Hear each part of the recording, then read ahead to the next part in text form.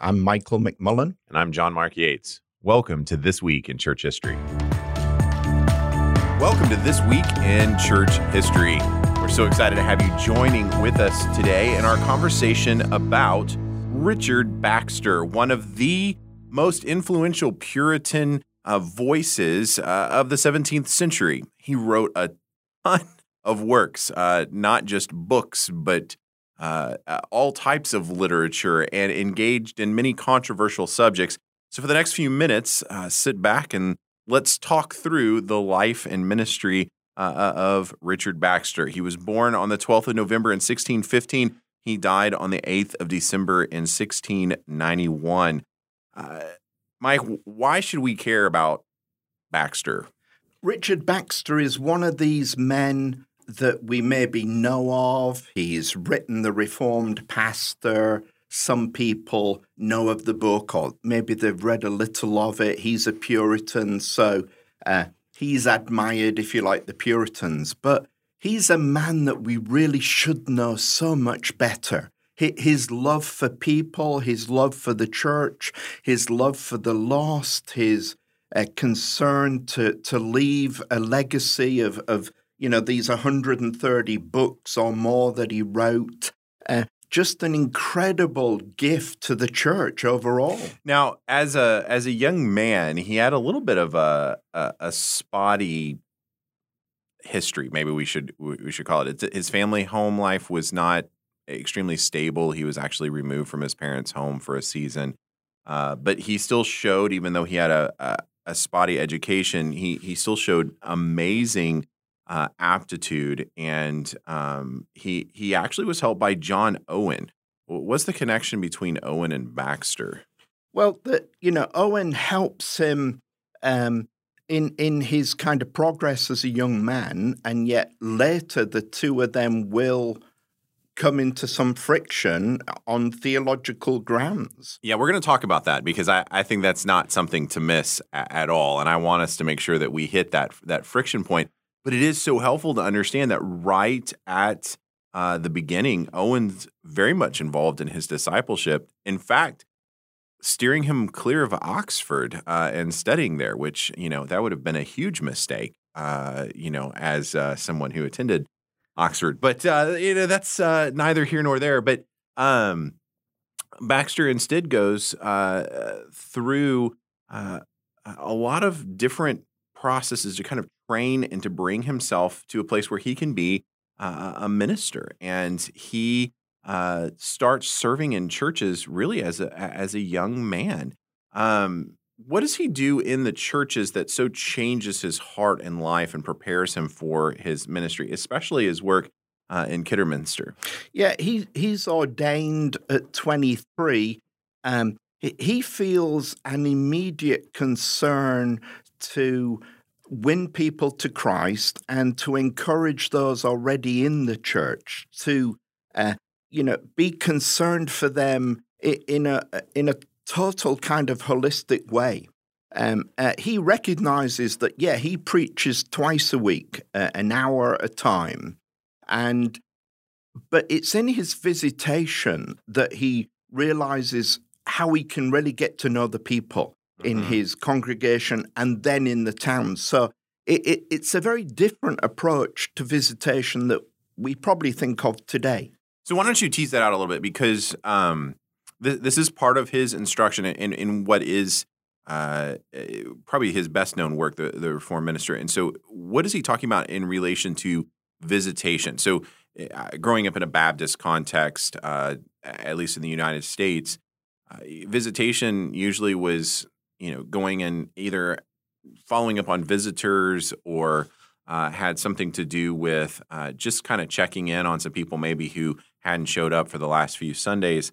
What's so different about his understanding of visitation in ministry? Of course, as an Anglican and a Puritan, you have a parish that you're responsible for. So he has the town of Kidderminster, maybe 2,000 people, and he arranges and organizes a visitation program. Himself and his assistant will start at the opposite ends of the town and will visit every house in Kidderminster.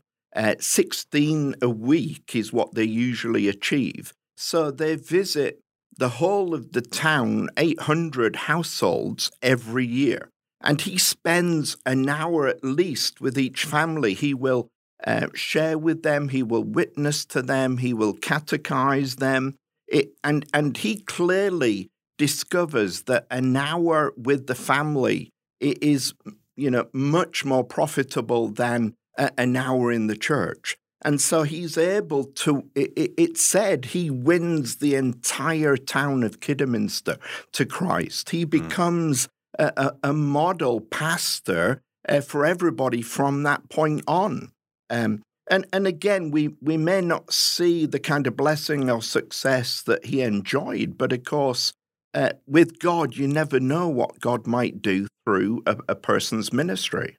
Well, and even in Kidderminster today, if I remember correctly, there's a monument to him and a big statue that's there kind of in the heart of town. Yeah, and even that was something of a miracle. It was put up 200 years after his death, and a symbol of great unity in the town. Nonconformists and Anglicans, the established church together, which was what Baxter was aiming to achieve in and through his ministry, a unity in Christ. We didn't compromise what it was we believed, but we worked together for the sake of the gospel. So you mentioned a word there that some of our listeners may not be familiar with. You talked about him being a nonconformist. Nonconformity can mean a lot of different things, but giving his era in which he lived and the ridiculous political upheaval that happened in the English Civil War, what does nonconformity mean in this context in Britain at this time? Well, a nonconformist was a dissenter, somebody who protested the king, the government, declaring that they had the right to set how you would worship together. And Baptists and Free Church and Congregationalists and some Puritans acted as nonconformists. Now, they would suffer for that stance. And Baxter himself, although he really was, seeking to be someone who conformed because he was within the Anglican Church, he will end up in prison twice for his views. And he even gets involved during the Civil War of trying to protect other nonconformist pastors, which is part of what he gets in trouble for. Yeah, he serves as a chaplain for 5 years in Cromwell's army. And again, to show how kind of working for unity he was, he also later becomes a chaplain to the king. He's offered a bishopric. A kind of, reward, a massive promotion, and yet he declines that because he's so concerned about his ministry generally. So after the English Civil War, during the period immediately following, things were very hard for nonconformists, for Baptists, for independents, for those who had taken a stand. And what does that look like? I mean, we end up with the Act of Uniformity in 1662, and then the subsequent acts that keep trying to rein in the populace of England. What does his ministry look like in this tumultuous time period? How does he serve his people? Yeah, I mean, nonconformists as a group, as well as Puritans, are going to suffer massively. And so Baxter will find himself, like 2,000 others, ejected from the Anglican ministry because they will not conform to what is prescribed. They will be not allowed to serve where they've been. He's not even allowed to give a farewell message in Kidderminster. And he will move away and minister in the areas of London. Mm-hmm. So you can end up in prison. You can end up losing everything. You lose your living, your income, where you live. It's an incredible punitive attack by Charles II and a parliament who has no time for nonconformists. Right. So you have roughly 25 years of incredible difficulty for anyone who wanted to take a stand against the practices of the King of England and the Church of England at that time.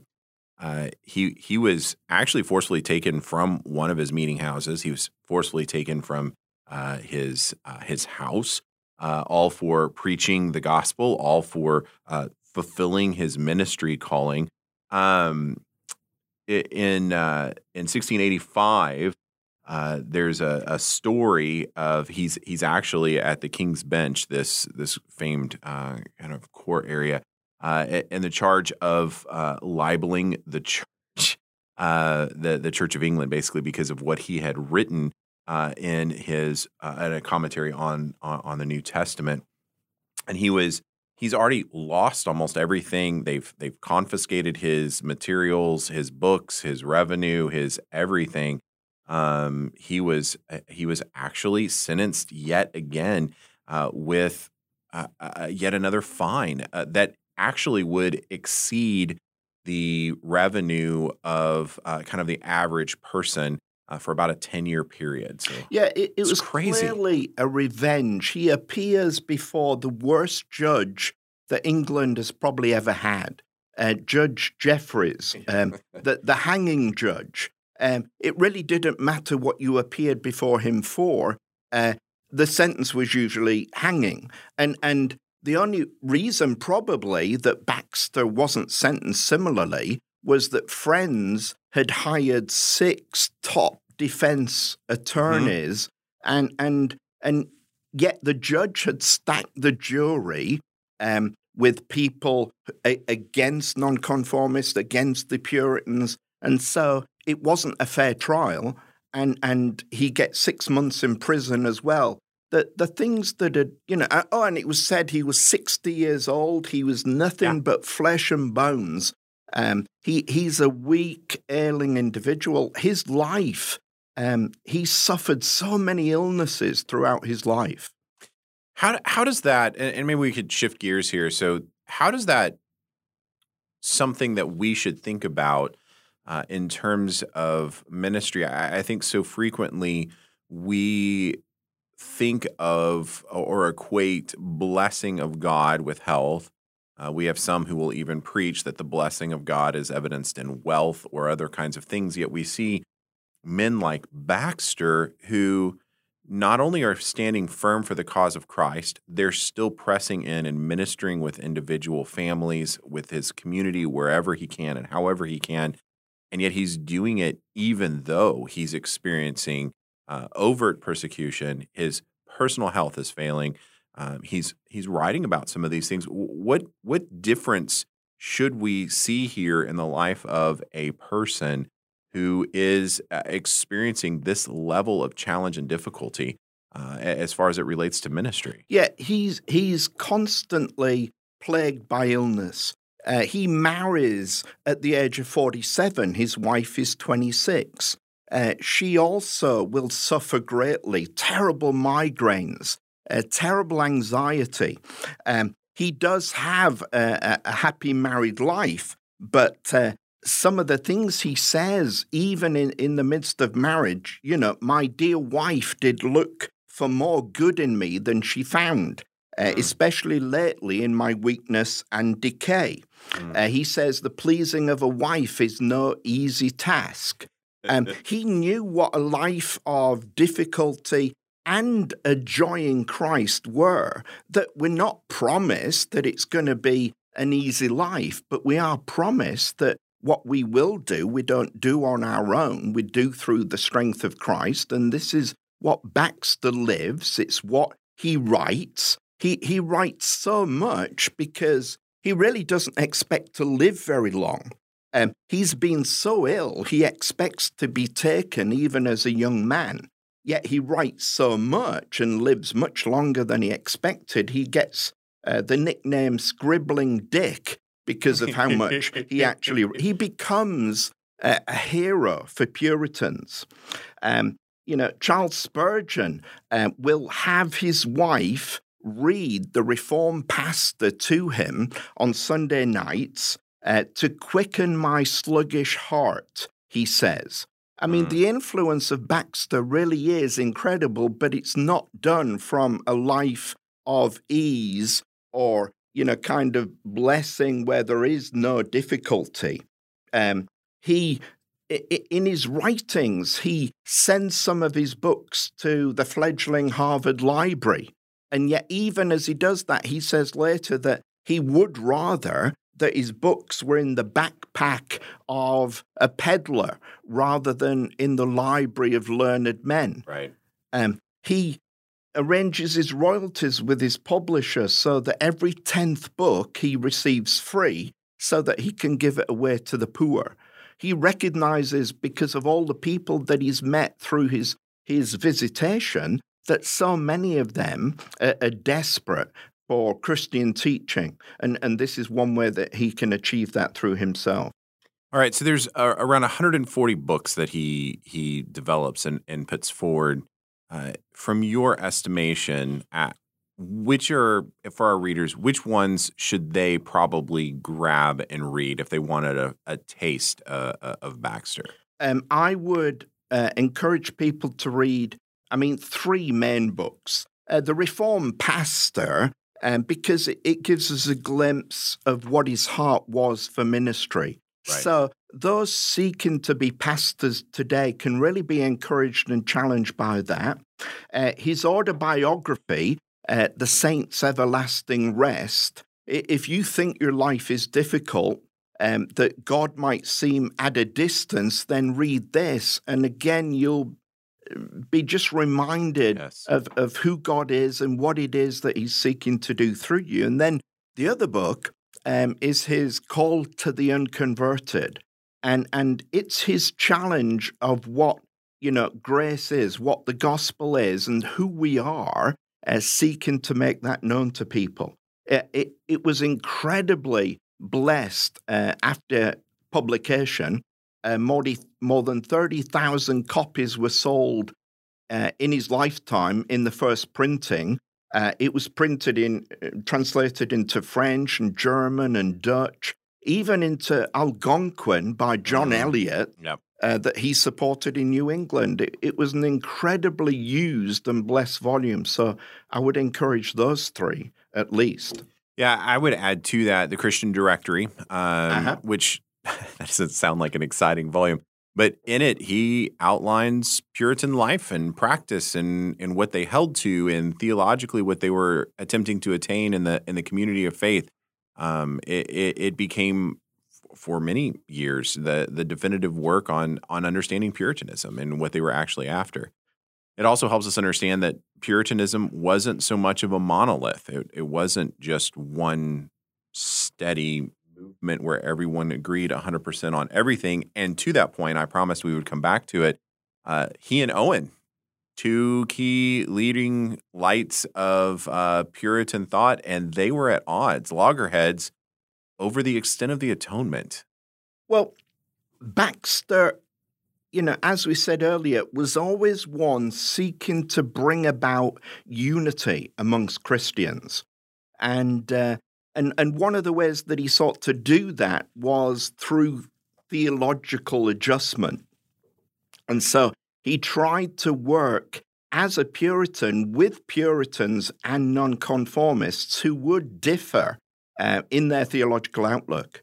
Now, the problem was that, he's going to be criticized by Puritans for not being Puritan enough. He's going to be criticized by nonconformists for being too Puritan. And then in this theological development, he's going to be criticized for not being orthodox enough. So you end up supposedly criticized by some, losing justification by faith. It becomes justification by works. So as he's wrestling with Owen specifically over the atonement, he puts forward an idea that sounds like he rejects the idea of limited atonement, that there instead is a universal atonement, that it's basically anyone who claims the name of Christ can be saved, which really rattled many of the Calvinists. I think it was a lack of understanding in the finesse of what Baxter was claiming. And I think it was just basically something believed through a lack of a comprehensive understanding of Baxter. But the debate and the criticism still continue. So you and I were talking even before we went on our recording here that one of the possible subjects that maybe somebody could explore would be a tie between Baxter's view of the atonement and maybe Fuller. That there might be a connection that's there that we've not, maybe somebody's done it, but we hadn't seen it, that there might be some helpful ties up there as well. Yeah, and even bringing into the debate somebody like John Owen, who's as interesting in these kind of areas too. One way of summing Baxter up, for people when they're thinking about him, that kind of thing, is a quote that he gave. He says, "I was but a pen in God's hands, and what praise is due to a pen?" And that's who Baxter saw himself as in all the supposed success of his ministry and his writing and everything else. He really did see himself as this pen in the hand of God to do whatever it was that God deigned to do through him. What a great way to close out this episode of This Week in Church History. Readers, we would strongly encourage you, take some time and read Baxter. Read his own works that would encourage you, your heart, your ministry, but as well, even just take lessons from his own pastoral experience to begin to love and work on the people and the church of God. Thanks for listening to This Week in Church History. We will join you next week for another episode. It will be our final one for the year, our Christmas special. We're looking forward to debunking and working through Christmas myths in church history. So we'll see you next week on This Week in Church History.